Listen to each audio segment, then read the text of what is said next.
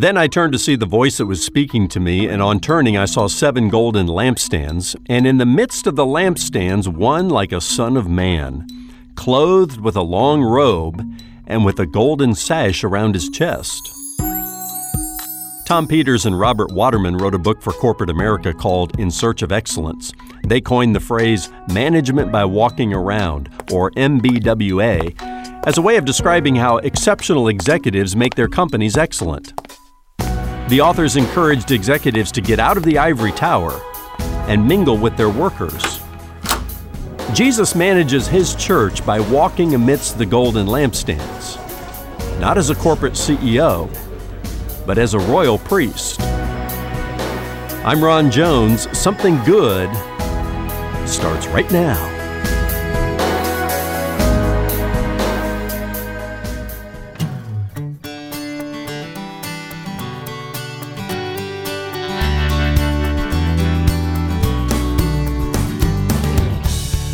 Hello and welcome into this Friday edition of Something Good with Dr. Ron Jones, lead pastor at Atlantic Shores Baptist Church in Virginia Beach, Virginia. I'm Brian Davis. Thanks for tuning in. In the book of Revelation, the Apostle John describes Jesus as standing in the midst of 7 golden lampstands and holding 7 stars in his right hand. Today, Ron unlocks the mystery of this passage as he continues his series, Mysteries of the Apocalypse, the last days of planet Earth, and the return of Jesus Christ. Stay with us here or stop by our new digital streaming platform at somethinggoodradio.org and listen to the broadcast on your schedule. That's somethinggoodradio.org.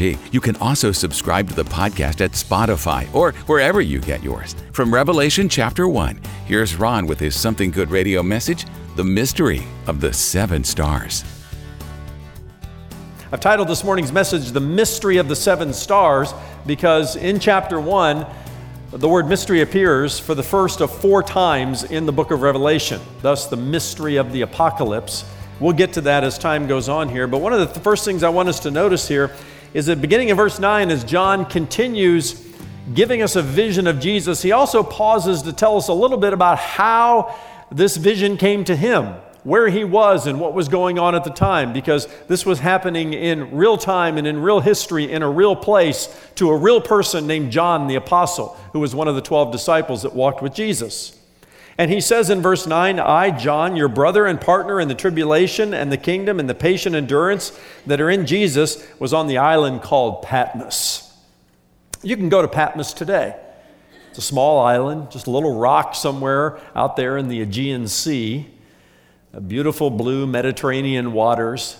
Patmos 2,000 years ago was the Alcatraz for the Roman Empire. It's where they sent their political and religious dissidents. And John, who is now in his 90s, having faithfully served the Lord Jesus Christ for all these years, faithful to the Word of God and the testimony of Jesus Christ, and for that reason, an evil emperor named Domitian, in an attempt to wipe out all attempts of the early church getting started, sent John the apostle whom Jesus loved, who had a special relation, sent him to Patmos, to this rock in the middle of the sea, this prison.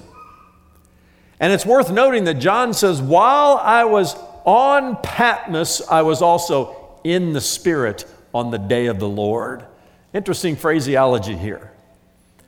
And it reminds us of this twofold thing going on. He was on Patmos, in a prison, in dire and difficult circumstances, but also in the Spirit. Implication being I was right in the center of God's will. I was right where God wanted me to be.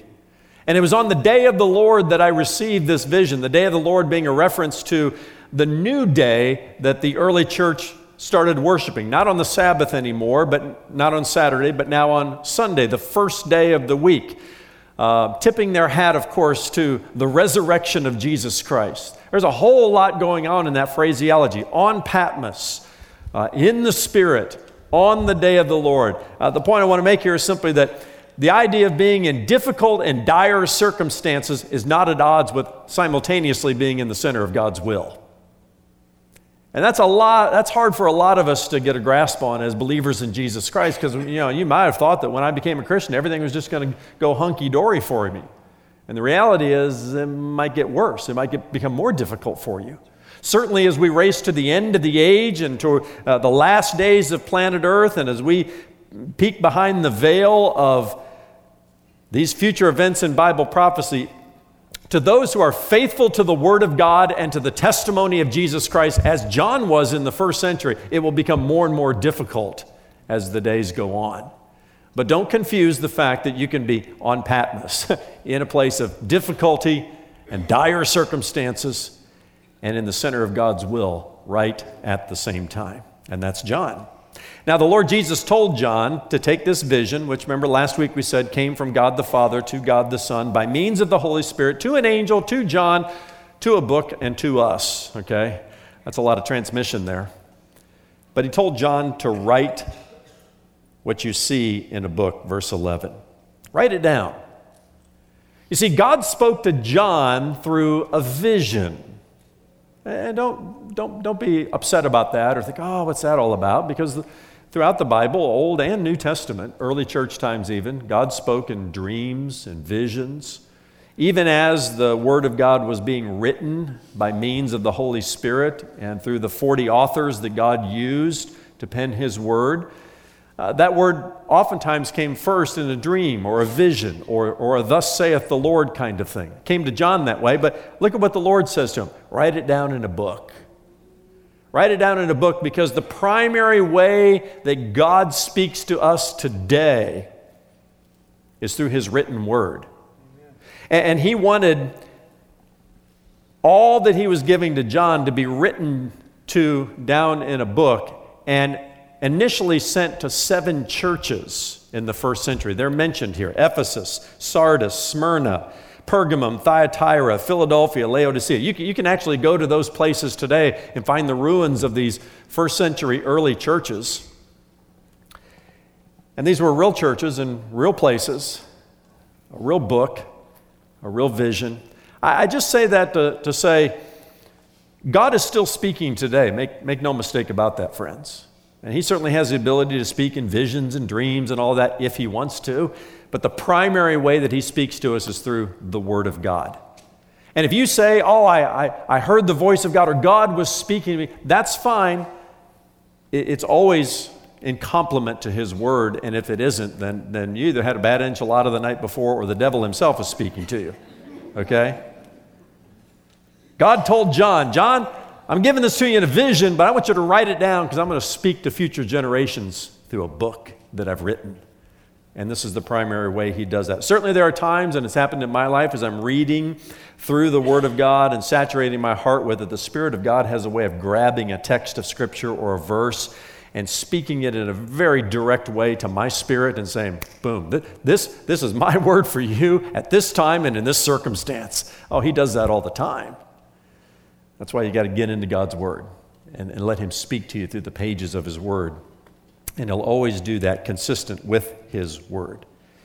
Now, there are several things that John continues to reveal to us about Jesus. And again, gone are the Sunday school images. Not that those images aren't important, but we're seeing Jesus as He really is today in glory and as He is coming again. We said last week that Jesus came to this earth sort of like an undercover boss. Remember that reality TV program? Sort of veiled His deity to some extent. Gave a little glimpse of it on the Mount of Transfiguration when His glory shined through His clothes. And Peter says, wow, this is so good. Let's just hunker down right here, build ourselves a tabernacle, enjoy it. And Jesus closed up the veil and said, no, we got work to do yet here. The next time we see Him in all of His glory is in Revelation chapter 1. And He's coming again. And here's what John tells us about Jesus. Let me categorize them 4 or 5 ways. Number 1, He's a royal priest. A royal priest. Verses 12 and 13. John says, then I turned to see the voice that was speaking to me. And on turning, I saw 7 golden lampstands, and in the midst of the lampstands, one like a son of man, clothed with a long robe and with a golden sash around his chest. The clothing that John describes there is the clothing of a king and or priest, a king priest, a royal priest. And John references here the one like a son of man, and there's some language here that you're saying, wow, what is this all about? John was steeped in Old Testament scripture. He knew the Bible well. And oftentimes when you're dealing with apocalyptic literature, which is very vivid in its imagery, let the Bible interpret the Bible, okay? Saturate your heart in the scriptures and look for ways that other scriptures interpret. Look for ways that the old interprets the new, and vice versa. So John is probably referring to Daniel chapter 7 here, or drawing from that, where Daniel 7 and verses 13 through 14, Daniel says, I saw in the night visions, and behold, with the clouds of heaven, there came one like a son of man. A son of man. And he came to the Ancient of Days and was presented before him. Jesus had many titles during his earthly ministry, but two primary ones were Son of God and Son of Man, referring to his 100% deity and his 100% humanity at the same time. Daniel describes this one like a son of man, coming on the clouds of heaven, and he came to the Ancient of Days. Ancient of Days being a title of God the Father in the Old Testament. So we have God the Father, we have God the Son in the Daniel vision here, and the cloud coming on the clouds of heaven, probably a reference, an Old Testament reference to his second coming that we'll get into in the weeks ahead. And so here's a picture of Jesus, this one like a son of man, even from the Old Testament book of Daniel. And it goes on to say, to him was given, listen to this, dominion and glory and a kingdom that all peoples, nations, and languages should serve him. His dominion is an everlasting dominion which shall not pass away, and his kingdom one that shall not be destroyed. This is a royal priest who also possesses incredible authority and power. This is the Jesus that John is describing here. Now, he goes on to say that when he heard something, he heard a voice that sounded like a trumpet. And it made him turn around and look and see who was there. And he says, then I saw this one like a son of man. Now that we've gone to Daniel, you know who that one like a son of man is. Standing in the midst of the lampstands. Well, that sounds mysterious, doesn't it? What's that all about? There were 7 lampstands, and this one like a son of man, this Jesus, is standing in the midst of them. Well, we don't have to speculate or guess as to what the 7 lampstands mean. In fact, Jesus tells us straight up. He solves the mystery for us. In verse 20, as for the mystery of the 7 golden lampstands, the 7 lampstands are the 7 churches. What 7 churches? Well, the ones that received letters in chapters 2 and 3, churches that were actual congregations like ours only 2,000 years ago, and they got some letters from Jesus. It's a reminder that the church in every generation needs a revelation from Jesus and needs to know what her place is in that generation and in that culture and in God's future and eternal plan. That's why it's so important to study even the letters to these 7 churches.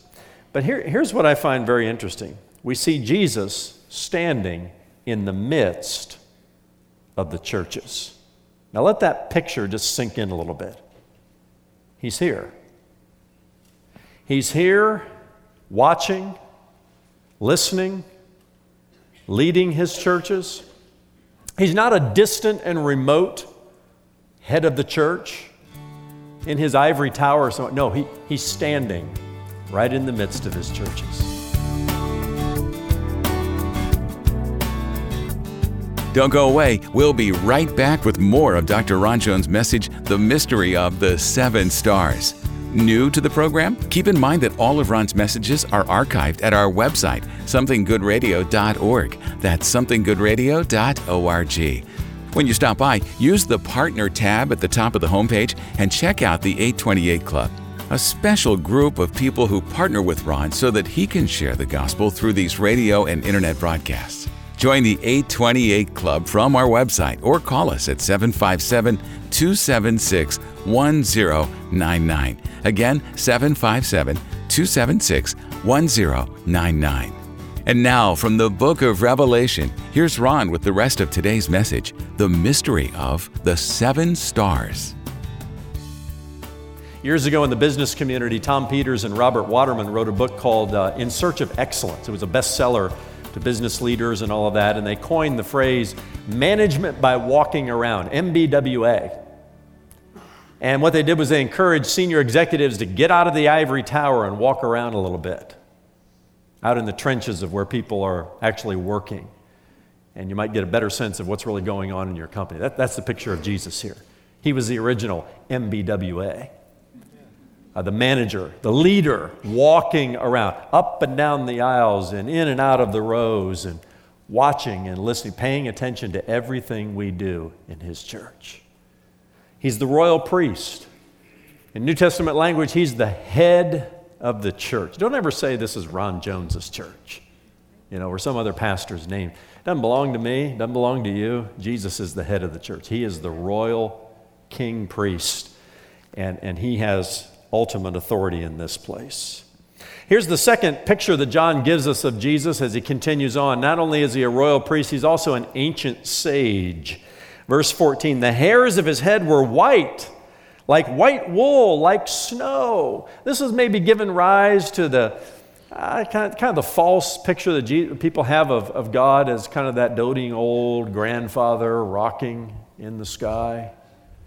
Don't be confused by that earthly image when you come across something like this, that his hair was like white wool, like snow. We don't value age in our culture like the Bible values age. It's a youth culture, right? You kind of figure that out when you hit your 40s and 50s and you're looking for a job and the job goes to somebody younger. People in Hollywood figure this out too. I hear actresses saying, I got to a certain age and I stopped getting the roles that I got when I was younger. Or I was watching the Winter Olympics not too long ago, and there was a skier named Bodie, and he was a downhill skier and, had been to many Olympics before, but they were talking about how now he was over the hill, and I think he was 32 years old. You got to be, is that over the hill now? But, whatever it is, in athletics or, Hollywood or just our general culture, we're a youth culture. And then you read something like this, his hairs of his head were white like white wool. Oh, yeah, that's that doting old grandfather in the sky who's just kind of decrepit and says, oh, boys will be boys, won't they? Oh, no. One of the reasons we fear aging is because we fear the loss of intellectual and physical capacity. And that happens to us in our sinful fallen state, right? The minute we're born, we start to die. And we reach that age where our bodies don't work as well and our minds don't work as well. We don't see as well as we used to. When it comes to the Ancient of Days, or to this one whose hair is as white as wool, this ancient sage, there's not an iota of intellectual, physical, or spiritual capacity that's lost. Not at all.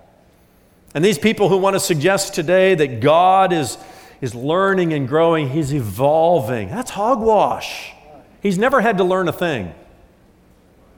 He's an expert in quantum physics and in agriculture all at the same time. And you name the area of study that you've spent years in school trying to master and become the best in your industry. He knows it better than you do or anybody else in your industry or a collection of bright minds out there, and he knows every industry upside down and backwards. He doesn't evolve. He has perfect knowledge, intellect, capacity, and that wisdom, that gray hair that we're always trying to cover up. I remember years ago, my dad, as he was getting a little bit gray, tried to put a little bit of that men's stuff, that color stuff, and his mustache turned green. So, that's kind of the way we are. We don't want age to hit us, right? But in the Bible, here's what the Bible says about age. Proverbs 16 and verse 31, a white head is a crown of glory. Well, if that's true, then the Ancient of Days must be full of all kinds of glory, right? Leviticus 19 and verse 32, you will rise up before the white head and honor the face of the old man, and you shall fear your God. I am the Lord. He is an ancient sage. He looks the part of wisdom and experience without any loss of capacity. This is the God of the Bible. And this is Jesus. You'll never find the Ancient of Days sitting in a wheelchair or checking into an assisted living center. Oh no. He is ancient in every sense that we might understand, beyond time and eternity, without the shrinking of capacity. Number 3, he is passionate and full of conviction. Look at this in verses 14 and 15. His eyes were like a flame of fire. His feet were like burnished bronze. His face was like the sun shining in full strength. A little anatomy lesson here. He goes from his eyes to his feet to his face. And notice his eyes. Now, you look into somebody's eyes, you might be looking into their soul, some people say. The eyes say everything. You meet somebody that has shifty eyes, you don't trust them very much, do you?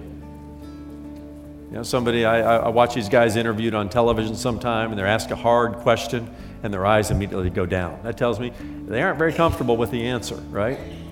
We watch the eyes. It's one thing to have a passion in your belly. It's another thing to have some fire in your eyes, and that's what you see when you look in Jesus' eyes.